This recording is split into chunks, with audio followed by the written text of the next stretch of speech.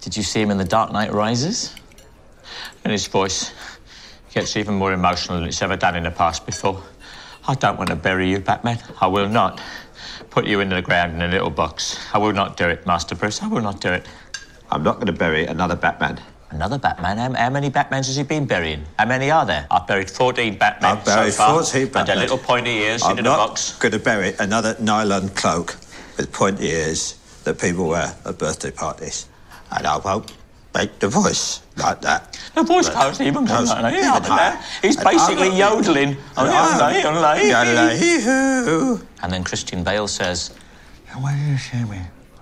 The way she pushed his tongue up her front. I want to be a Batman. I don't want to be a normal guy." But you sound deaf. Well, she's going to come out. I can't understand a word you're saying, Master Bruce. Talk to me as Master Bruce, not as Batman. Why does he... And what about Tom Hardy as Bane? Did you catch a single word? They're like competing to see who's the least understandable. Bane, you're never going to beat me. You'll never beat me.